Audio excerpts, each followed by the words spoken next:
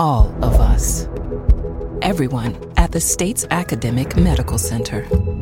All working together to deliver complete care now and for generations to come. All over the state, including hospital and clinic locations from the Delta to the Gulf Coast. All for one reason. You, the University of Mississippi Medical Center. All for your health. This is an MPB Think Radio podcast. This is Southern Remedy with Dr. Jimmy Stewart on MPB Think Radio. To take part in today's show with your questions or comments, call 1-877-MPB-RING. That's 1-877-672-7464. Or you can email the show, remedy@mpbonline.org. And now, Southern Remedy on MPB Think Radio. Good morning. I'm Dr. Jimmy Stewart, professor of internal medicine and pediatrics at the University of Mississippi Medical Center, and you have reached Southern Remedy on MPB Think Radio. We are warm and cozy in MPB studios. I know a lot of people aren't, though, because it's raining pretty much all in the southeast and everywhere in our broadcast area. If you happen to be online listening to us, which is a great idea, by the way, if you'd like to catch us, maybe you miss us in when you're normally would listen to us live, and that goes from any of our programs. We do archive those, so you can go to MPB online and catch what you missed. Maybe it was something that was pertinent to you, but we are always happy to take your calls on things that are near and dear to you. You know, a lot of our other MPB shows, our Southern Remedy shows, are theme-based, and Wednesdays we sort of open it up to everybody. So if you've got some kid questions, health questions, or if you've got older people health questions, whatever it might be, maybe it's a medication that your doctor prescribed that you didn't quite know why they did that. Maybe it's a symptom that you haven't quite put your finger on yet about what's going on, or maybe it's a new diagnosis that you don't fully understand. You can always reach us here on Southern Remedy on Wednesdays and ask us those hard questions. We'll try to get you the answers or point you in the right direction. The number to call this morning is 1-877-MPB-RING. That's 1-877-672-7464. Or you can always send an email to remedy@mpbonline.org. Let's go to James, who is our first caller from Ocean Springs. Good morning, James. Good morning. Thanks for calling. Hi. So I'm 73. And I had a bowel movement here, it's been about a month now, that concerned me because I've never seen anything like it. Extremely dark green for 3 days, and now it cleared up. I looked online, and it said antibiotics could cause it, but I didn't have any antibiotics, and I didn't have any unusual diet. So I don't know if there's anything I need to be concerned about. And James, that was just the color of the stool and not the consistency? Sure. Right. It was normal, except it was extremely dark green. Yeah.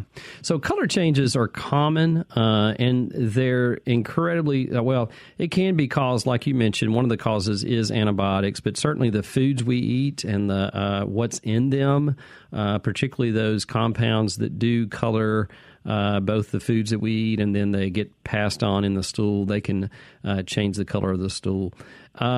Outside of some major colors and consistency changes like bright red stools or tarry black stools, color changes don't mean a whole lot.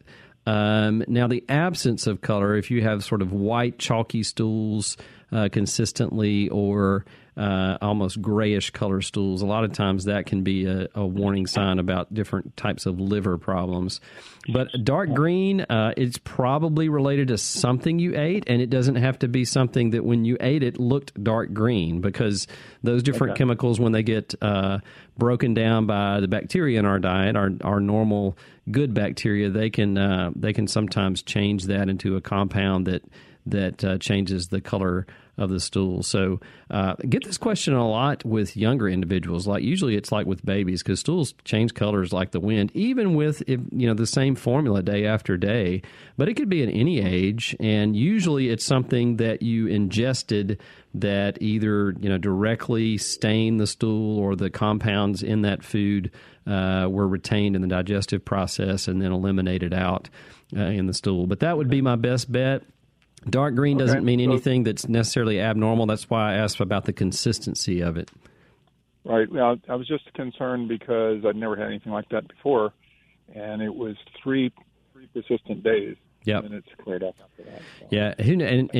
Another thing, it might be that your gut bacteria sort of changed over that 3-day period, and there's a lot of interest actually in our gut bacteria and what's healthy and what's not healthy, how that changes over time, some of the things that influence it changing. So even if it wasn't something that you ate that had a lot of color in it, the gut bacteria may have changed over that 3-day period. But all that to say, James, normal sounding stool to me. Okay. Thank you, sir. Yeah, thank you for calling. Stool colors that's something that we commonly get in the office environment. Like I said, it's younger individuals, particularly babies under the age of 1. A lot of times their stools will change frequently over those first few weeks or months, but certainly adults can have that too. And a lot of things that we that we eat, we start to play detective in the office and say, okay, tell me what you ate last 24 hours, the last 72 hours. And then we can sort of tease out those things that might color those. Antibiotics are a common cause of that, and that's just because of some of the dyes sometimes in those. And some antibiotics themselves can do that. There are a few that actually color the urine different colors, and most of the time your pharmacist can tell you that. They can look through your, what you're taking, both chronically and the things that you're currently taking to make that determination. Number to call this morning if you'd like to reach us with your health concerns is 1-877-MPB-RING. That's 1-877-672-7464. We're going to go to Bob in Mobile. Good morning, Bob. Good morning, Doc. How are you doing today? Good. How's the weather down there in Mobile? It's raining. I'm looking out my window, and it's drizzling off and on, but I see some rain in the distance in the southwest, so I guess we're getting some of what you're getting. I think we're all getting it in the southeast. It may let up a little bit as I was walking in today, but looks like it's going to start back up this afternoon. We're in for some wet weather for the next 24, 48 hours. I think you're right. What's going on, Bob? Well, I just have a question about vaccinations and specifically smallpox. Yeah. About 50 years ago, when I was in the service, I was inoculated against smallpox. My question is, am I still protected from it? And if not, is there a booster shot that I can get? Given the way things are these days, who knows when one's going to use a biological weapon? Yeah, well, you're right. Too much time on my hands, doing too much thinking. I don't know. So, I'm just curious about it. Yeah, I've asked the VA, and they haven't been able to give me an answer, or they haven't.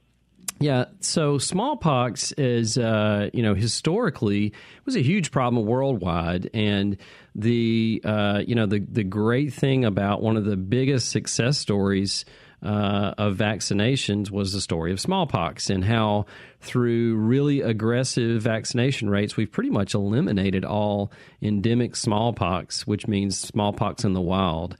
Now, the reason why, that's why the general population, it is not recommended anymore to get smallpox vaccine, because you can't find it, with the exception of 2 laboratories that kept a little bit of the smallpox virus. And one was in the United States and one was in the Soviet Union.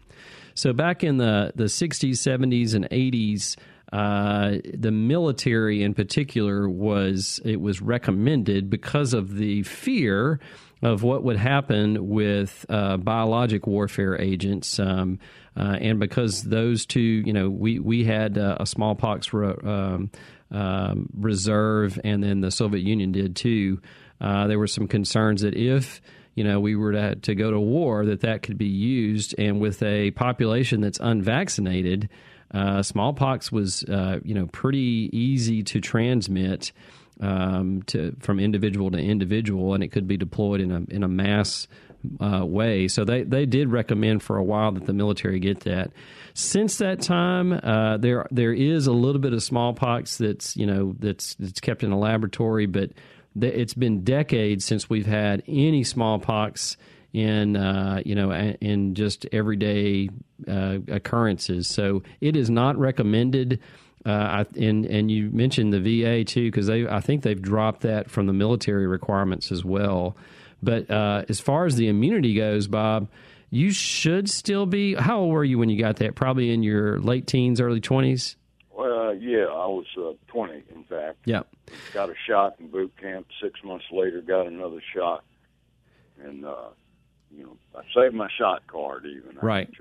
It's possible that you still have that immunity, but the thing that you have to take into consideration is your chances of getting it are so slim to none, really, because we just don't have it in the wild. Yes. Now, and that's an important thing to remember about vaccinations in general. There are a lot of vaccinations that you have to keep getting because we can't get rid of them in the wild. Like, they stay in spore formation. Smallpox was not like that. And once we eliminated all the smallpox from individual to individual, that was it. But things like diphtheria and tetanus, that are endemic in the soil and endemic in other individuals and areas and pockets that we'll probably never get rid of unless we have a new system of doing that. We can protect against it, which is why you need those boosters. But it's a little bit different. That's one of the misconceptions about vaccines, is that you treat everything you vaccinate against the same way. And it's not. That's just not true, because every bacteria or virus that we vaccinate against is a little bit different. So, but as far as smallpox, I think we can, we can celebrate that we defeated that worldwide, and and even some of the repository stores have since been eliminated too. So, I think we can cross that one off the list. All right. Well, I'm good to go then. You are good to go, Bob. Okay, Doc. All right. Thanks a lot. Stay dry down there in Mobile. Okay, I'll do it. This is Southern Remedy with Dr. Jimmy here with you this morning. And if you'd like to reach us, you can reach us at 1-877-MPB-RING. That's 1-877-672-7464. We're going to take a quick break. When we come back, plenty of time for your calls right here on Southern Remedy.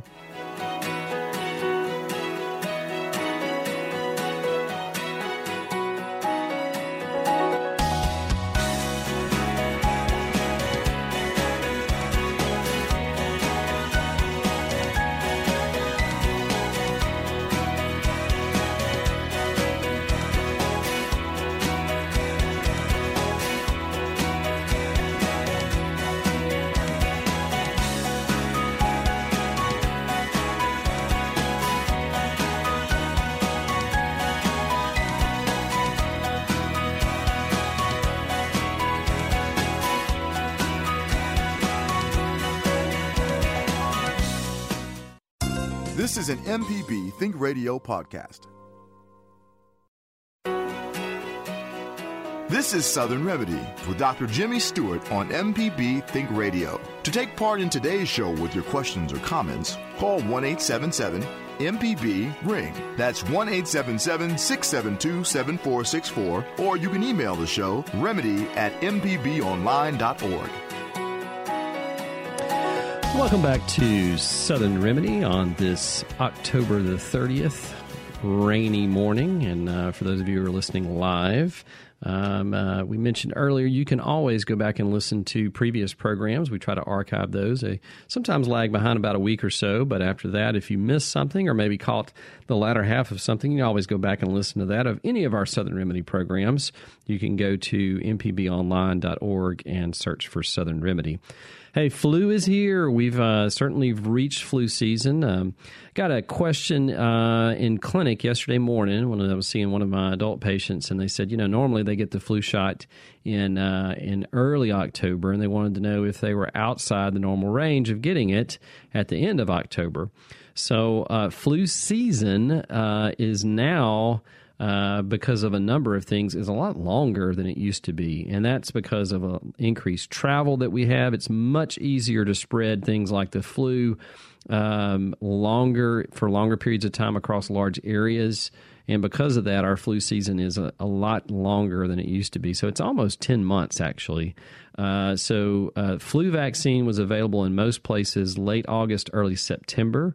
and that's because you need at least 2 to 4 weeks, depending on the person, to mount up an immune response to that flu vaccine to protect you. So we try to get it at least 2 to 4 weeks before flu season rolls in. Usually for Mississippi, it's about the same time as a number of other things, other viruses that come in. It's about the state fair time. Anytime the state fair gets here, you can bet flu is going to be right around the corner. So the CDC does surveillance in different states of this. So I just wanted to give you all an update. Since this is this is a week-to-week update of where flu is. So the high levels of activity, so that's sort of regular outbreaks of flu on a week-to-week basis. Based on what we're seeing in the surveillance areas. Looks like Louisiana, our neighbor to the west, is seeing a little bit higher flu activity, and Puerto Rico too. And we forget that in the Caribbean basin, we have certainly a lot of risks there. So if you're traveling, and a lot of people would want to travel, make sure you think about that too. It's probably a good idea to get that flu shot before you travel. Low activity states are Alabama to our east, Connecticut, Hawaii, Missouri, and then the rest of them are sort of still in the minimal, where we have sporadic outbreaks from here and there. Not seeing a whole lot of flu yet in our clinic, which would include kids and adults. But it certainly has the potential to break out. So get that flu vaccine. It can help protect you against both types of flu, both flu A and flu B. Flu B is usually the one that gives you those GI symptoms. So a lot of the times you'll have sort of that achiness, the fever, the coughing, sneezing, but more of the GI symptoms like diarrhea and abdominal cramping with type B. So that's the flu activity update of the week. Try to do that as we have time from year to year. Another question we get in clinic is, what can I eat if I'm being treated for cancer? So a lot of our patients, certainly cancer is not something that it's something that we have a lot more things in our arsenal to treat, and to treat it successfully for a number of cancers, getting better and better at doing that.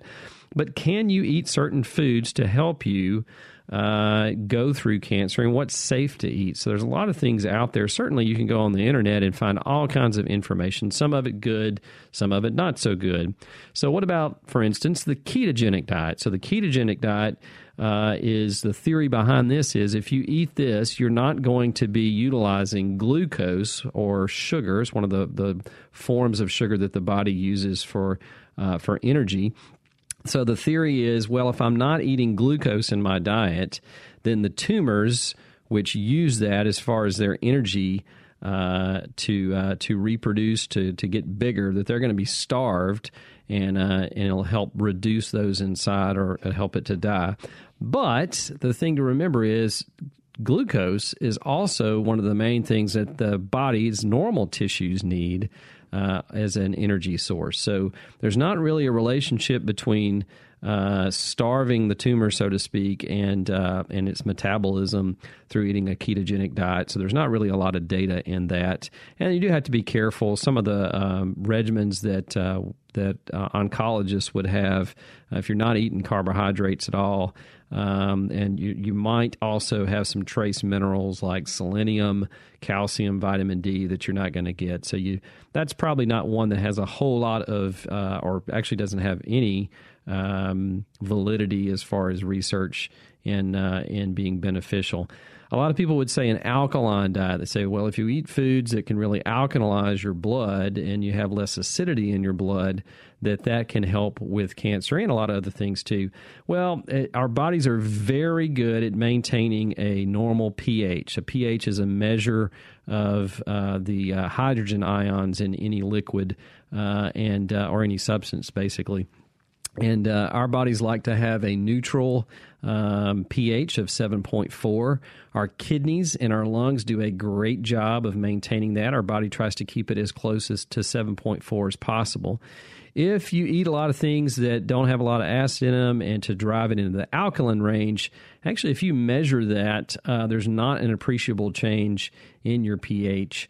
And if there is, there's probably something going on wrong in the body, not right. So even if you ate a bunch of foods that can change the pH, potentially could change a pH, say, in a liquid if you put them in the air, it's not going to be the same way in the body. So it's really that's a pretty big marketing scam if you look at the data behind it. However, most of the foods that you eat on an alkaline diet are extremely beneficial. So things like fresh vegetables, fruits, nuts, lentils, all those things are very good for you. We do have a lot of evidence that those are good for you. It just doesn't change the pH. So what I tell my patients is if you're eating that already, what are the types of foods that you're eating to try to alkalinize yourself?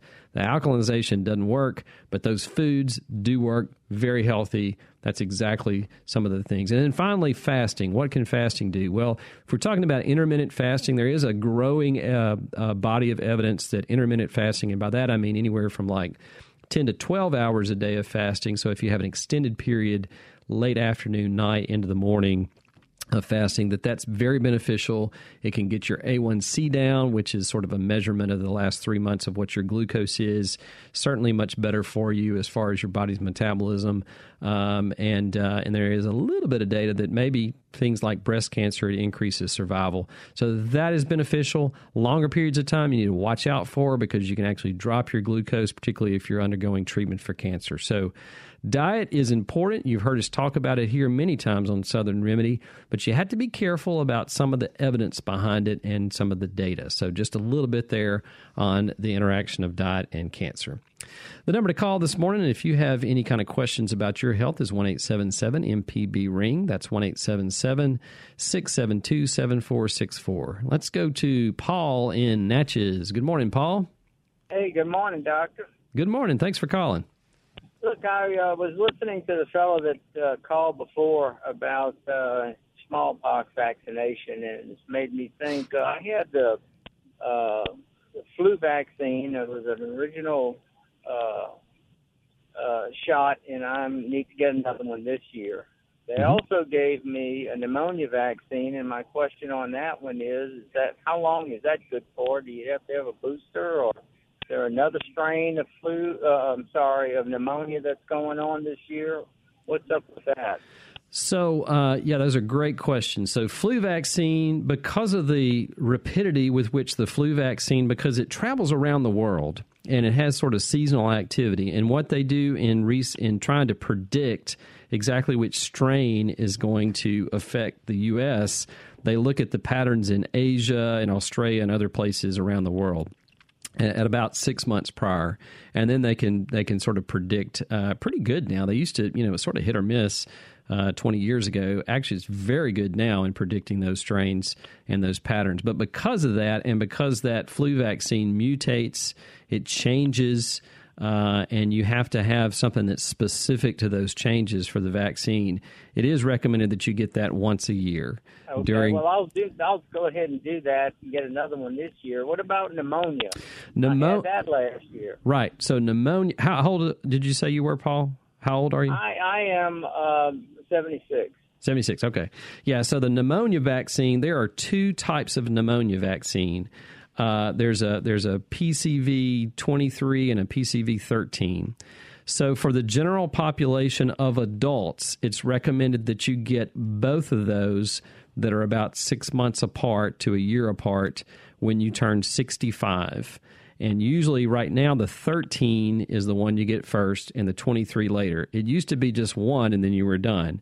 However, both of those cover for different types of pneumococcus, which is a bacteria that causes pneumonia and other infections. And the reason for getting two is that immunity is better with that. So you're protected better if you get both of those. There are some instances where you might need to get the 23 earlier, and those are things like if you have conditions like diabetes, chronic kidney disease, chronic liver disease, lung disease, COPD, and that's something that your physician can sort of determine if you are at risk. And those are just conditions that your body's already having a hard time dealing with some things, and it's not able to protect itself against those organisms that could cause pneumonia.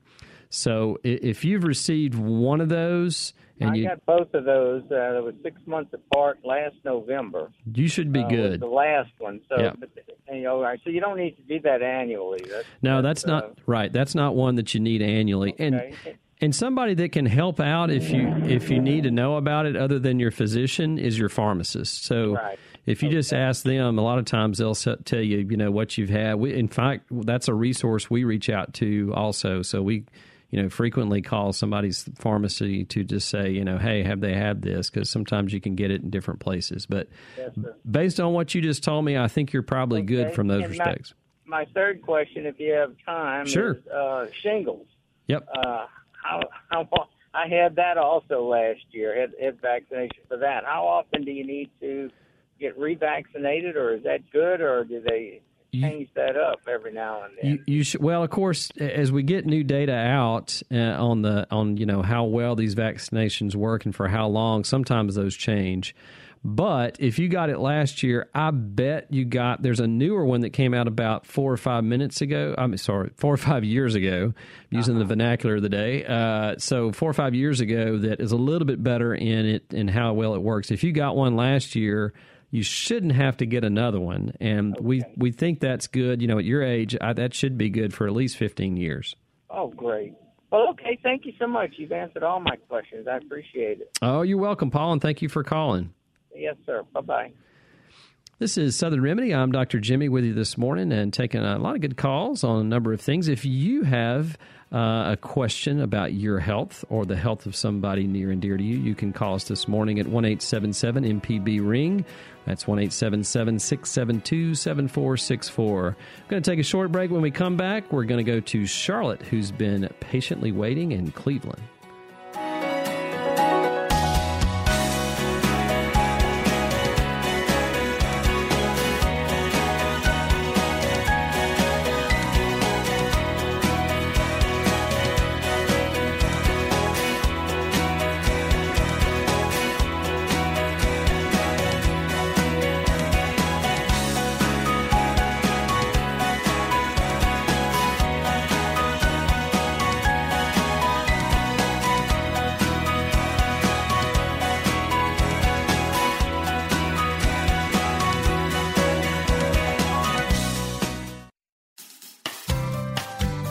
This is an MPB Think Radio podcast.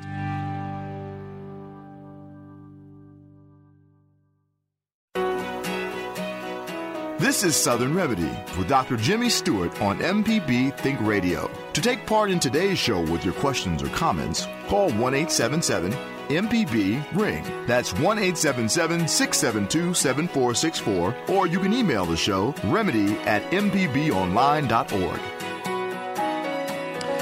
Welcome back to Southern Remedy. I'm Dr. Jimmy here with you this morning live, taking your calls. The number to call if you would like to reach us this morning with your question or comment is 1-877-MPB-RING. That's 1-877-672-7464. We're going to go to Charlotte now from Cleveland. Good morning, Charlotte. Good morning. I have two immunization questions. I'm 57, and I got my first pneumonia shot last September the 1st because I have asthma, and the swelling never went down, and I still continue to have severe arthralgia pain. I mean, it will feel just like the day after the shot, and it just every few days or sometimes once every week or two, it's severe arthralgia pain in that arm. Well, that and my doctor and my pharmacist did a report to the FDA because it was so unusual, but Kroger Pharmacy told me they've had another person who had the same thing happen last fall, and that it's from the preservative. Will that ever stop hurting and the swelling go down? And the swelling is at the site of injection? Is that where you had it? Yes. Yeah. Yes. So that is that's a side effect, and your physician did exactly what they should do in reporting that, because unfortunately there is a small risk of that in some individuals. And as far as how long it lasts, usually you'd have anywhere from a few days to a few weeks, and then the symptoms would go away. However, it looks like if you've had it for that long and it's still persisting, you might even, if you haven't already, you might need to see an immunologist. That's an allergy immunologist, and that's because that's sort of their specialty in looking at immune-type reactions to things, and they can help with, possible treatment options at this point. But if it's been going on that long, that's pretty long for a reaction like that to persist. So you might need to, ask your physician's office, hey, can I see an immunologist, an allergy immunologist? Because that might help out with getting rid of those symptoms for the long term.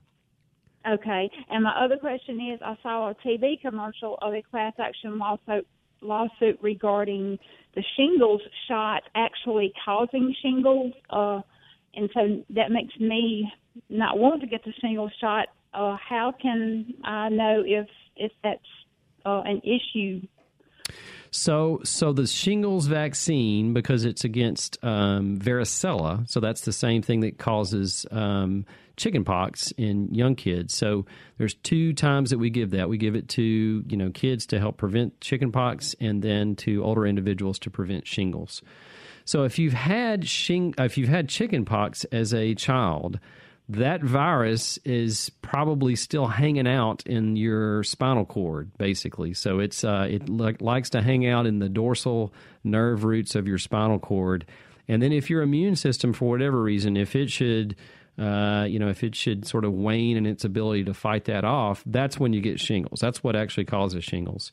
Now, what they're probably talking about is because the vaccine is a weakened version of the chickenpox virus or the varicella virus, it can't cause full-blown shingles, but you can get, at the injection site, you can get what looks like 1 or 2 little vesicles that look exactly like chickenpox and shingles. Those are self-limited. They usually go away. But as far as giving you the shingles that persist for months and those kinds of things, that's not possible with the vaccine. Now, you can, at the same time, if you've had chickenpox in the past, everybody who's had chickenpox, like myself, when I was a kid, I am at risk for developing shingles at some point in my life. And if I get the vaccine and it just so happens it's the same time that my immune system is weak for whatever reason, maybe I have another illness like a cold or I'm getting treated for something else, you can develop that shingles. But as far as getting it from the vaccine, there's just not a whole lot of data. I know, look, there's a lot of stuff out there with class action suits, and they don't always follow the science. But you can get a couple of vesicles at the injection site. But as far as a full-blown shingles, like if you've had shingles or if you've known somebody who has shingles, it can be horrendous. And it's very painful. That's not something that you can get from the vaccine. Now, if your immune system, there are a couple of contraindications for getting that shingles vaccine. So if you're being treated like a bone marrow transplant, for instance, you wouldn't get a shingles vaccine if that were happening. Something that was very severe as far as how it's going to affect your immune system. If you're doing chemotherapy for various things, that's not something that you would want to get, and that's something you can delay until your immune system comes back up. Okay. All right. But I would, Charlotte, I would check out that allergy immunologist about your other symptoms. Okay. Thank you. All right. Thank you for calling.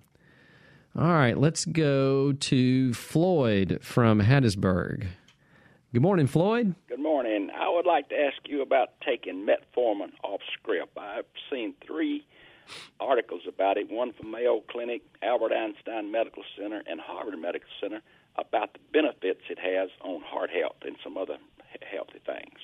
Yeah, metformin or glucophage is a medication that was developed to treat diabetes, most commonly type 2 diabetes. It's also it has an indication to treat pregnancy associated diabetes during pregnancy. And then in some cases, you can treat some other forms of diabetes, but mostly the type 2 diabetes that you get later on in life.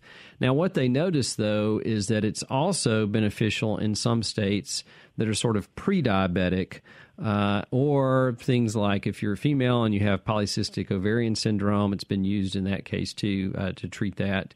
And then weight loss has been another one that because of how it works. So basically, metformin works in 2 different ways. It helps your liver to metabolize glucose better, blood sugar better. And then it also works at the muscle level to sort of all of our muscles need glucose. That's one of the main ways that their energy gets there, and insulin is the way that it gets into there. So it's the hormone that sort of drives it into the muscles and the other tissues of the body. Well, metformin helps that process at the muscle level do that better, so that your blood sugar actually gets lower with that. So, Floyd, you're right. There's a lot of evidence that in other sort of pre-diabetic and metabolic syndrome conditions that this may be of some benefit.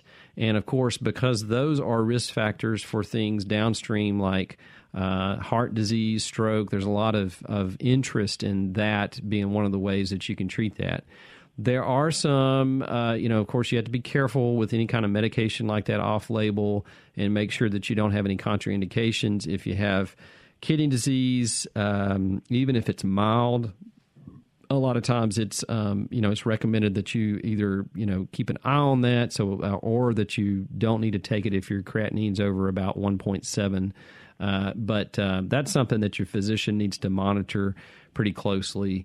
But yeah, you're right. It has been used in a lot of people for weight loss, for pre-diabetic states, for metabolic syndrome, and it may be a little bit more of an icing on the cake. Now, if you already have a couple of risk factors, for heart disease, there's a lot of more evidence saying getting your blood pressure to goal, or to if you have cholesterol problems and treating that with a statin that can decrease your risk, or if you're doing other things, if you improve how you're living with what you're eating and your exercise amount, aerobic activity in particular. Smoking's a big one. If you're smoking, you can quit smoking, and you can cut your risk of heart attack or stroke dramatically from that. But if it's sort of icing on the cake, you may want to talk to your physician about that. Most people tolerate it okay. You do have to start low and slow with that, just because there are some GI side effects of diarrhea and bloating and some GI cramping that usually go away with time. But yeah, it's something that a lot of people are looking at. Okay, thank you. Sure, thanks for calling.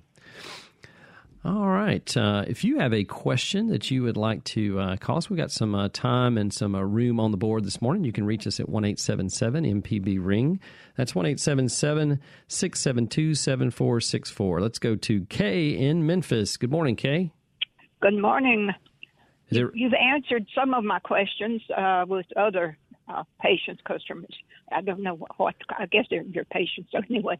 Well, they are today, isn't that right? Well, yes. They're not my patients. I mean, we're not having we do want to make that distinction. You do need, this doesn't take the place of seeing a physician or a nurse practitioner, but it certainly is, we try to get information out and steer them in the right direction. So you're right, Kay.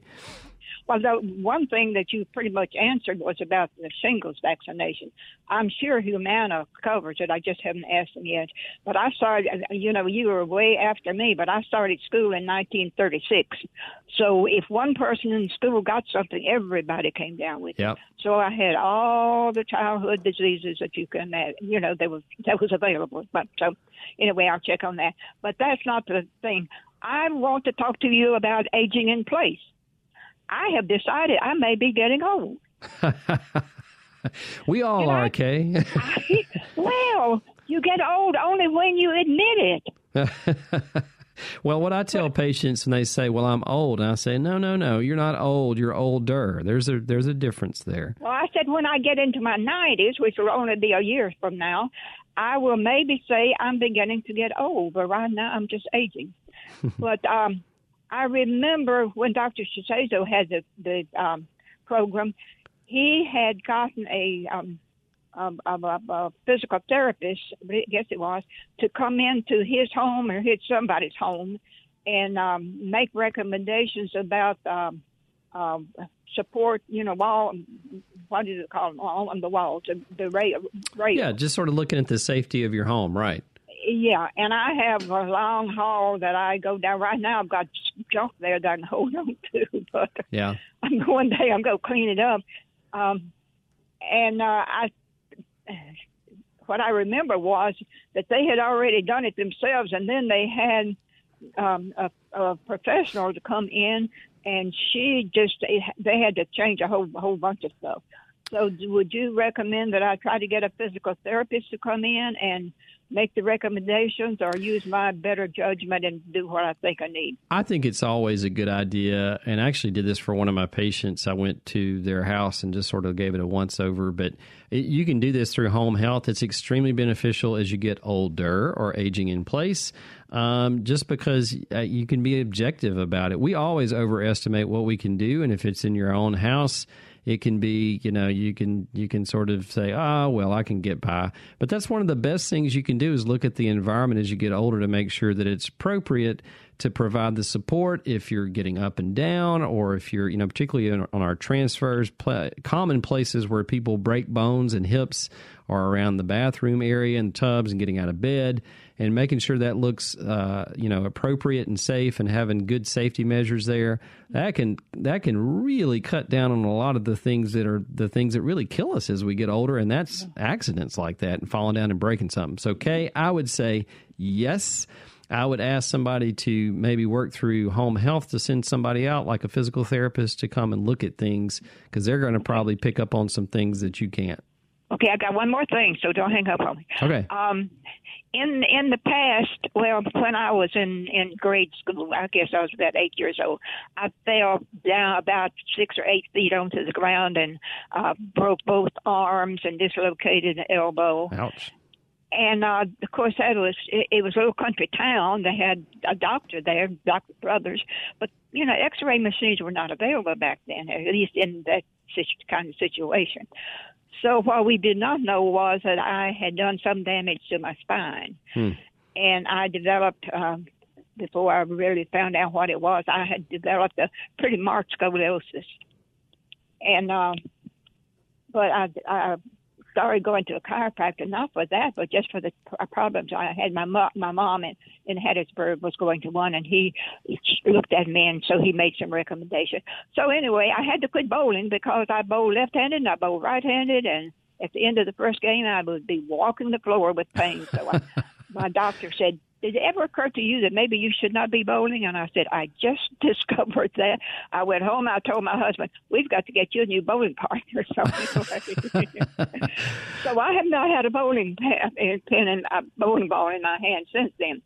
But I do find that, there are certain things that aggravate my back. I'm very careful. I don't walk with a walker. I walk with a quad cane. It has the 4 feet instead of just the 1 foot, and another one if I'm really out walking. And when I do my walk around for my walking, I use both of them just as support. Yeah, Kay, I think that's common, and certainly we all have to modify what we do as we get older, and I think that's a good success story about how you do that. So, Kay, thank you for calling and sharing those two things and questions with us. We appreciate that as always. We're going to take a short break. When we come back, we're going to go to Kathleen and Gail.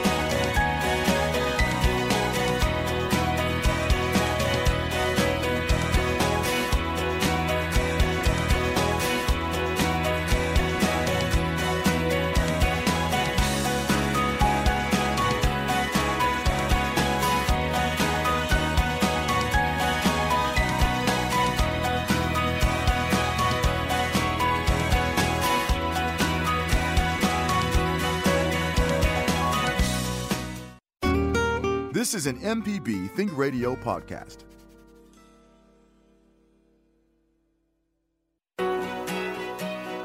This is Southern Remedy with Dr. Jimmy Stewart on MPB Think Radio. To take part in today's show with your questions or comments, call 1-877-MPB-RING. That's 1-877-672-7464, or you can email the show, remedy@mpbonline.org. Welcome back to Southern Remedy. I'm Dr. Jimmy here with you this morning, and I got a lot of good questions. Got one quick email here from a listener who is 50 years old. They want to go into the healthcare field, and they have never had an MMR, that's measles, mumps, and rubella shot. That's one of the ones we recommend if you're going into the healthcare field just because of the possible exposure there. They say they are 50 years old and they've had multiple sclerosis, which has been successfully treated on interferon for the past 18 years, and they're doing well. So, actually, there are some vaccines you want to avoid with MS, and that because it deals with the immune system and you're getting interferon, which can, weaken the immune system a little bit in some areas. So, generally speaking, live flu vaccine, any vaccine that's live tends to have a little bit more risk to it if your immune system is not up to par for various reasons. So you always want to ask your physician about it, but all things being equal, you should be able to take things that aren't live. The live vaccines are like typhoid. We don't give a lot of that routinely.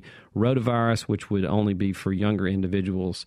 Oral polio vaccine, so that one is a live weakened virus, but we don't give it anymore in the United States. Yellow fever, again, only for travel. And then the only really one that you have to worry about that we give on a routine basis here is influenza nasal spray because it is a live vaccine. And shingles, you may have to to work around that. But MMR you can take if you're being treated with MS. But always ask your physician about that before you make that decision. All right, let's go to Kathleen. Good morning. Good morning. I'm actually talking to you under a very strange thing. It's called a blue sky. Oh, wow. Wow. So is that in Osaka? It's in Osaka. I don't know how long. I have no guarantee. Enjoy it, Kathleen. Listen, you had on your show some comments about turmeric last week. Yeah. Okay. What about food-grade turmeric? Is that also made that way? And is it something we can grow in the United States? I don't know if you can grow it here. I do know it's probably in most herbs tend to be there are a few that you can grow here in Mississippi, and we're zone 7A, 7B, all the way down to 9 on the coast. So most herbs you can grow pretty successfully. I don't know how much you have to grow for turmeric to actually be beneficial. Some of it you have to grow a lot of it. But I would guess the way Mississippi, we can grow just about anything. As far as food grade, that should be fine. If you're buying it in a grocery store, that should be fine. I think most of it was produced in bigger quantities from I believe it was Thailand. I can't remember exactly what I said, but it was basically they were adding lead chromate, which is yellow, to make it look better, so to improve the visual quality. But food grade, I think, should be fine. I don't think that's going to be a thing, but I don't know. I'll have to. You need to call in and ask Felder Rushing if you can grow turmeric. Grow your own. Yeah. That's a great question. I don't know the answer to that, but I would bet in Mississippi you can just about grow anything. I take it every day because going through cancer and now the diabetes, it's like, okay, I told my girlfriend, I said, well, I've got everything but locusts. She said, you better be quiet. That's right. Yeah, don't. I do listen. Thank you so much. Oh, thank you for calling. I appreciate your patience. All right, we're going to go to, we're going to go to Gail now from Spanish Fork. Good morning, Gail. Good morning. Thanks for calling. Thank you. What's your question this morning? Okay, it's a little strange. I'm 72 years old and good health and mental capability, and I've never had a trace of OCD behavior. But starting about 3 years ago, I would find myself counting, not meaningful counting and not out loud. It was just like going on in my brain, and then I would become aware of it. Like I'm walking outside to the gate, and I'm counting 1, 2, 3, 4, 1, 2, 3, 4. Or I'm putting ice cubes in a glass, and I'm counting how many cubes I put in mentally. Mm-hmm. Yeah, okay, yes. I just want to know if you've ever heard of that going on. Actually, that is a common behavior that some people have, and even if you're, it is a little unusual to go your whole life and not, up above 70 and not have any problems until around that time. But it can be go along with obsessive compulsive type behaviors. And it can also be associated with other things. A lot of people have concomitant depression or anxiety that's overlaying that. Sometimes it can be triggered by something that happened. Sometimes it doesn't. It can be sort of a generalized anxiety symptom. I do think, probably by what you told me, that this can be treatable. I think you probably should see, you don't really even have to see a psychiatrist. I would start off with a psychologist and just see, they'll probably delve into like the exactly what you're thinking and when it occurs, and they may be able to give you some tools so it's not as intrusive. That's the part where, all of us do sort of things like that that are just sort of habits that we get into.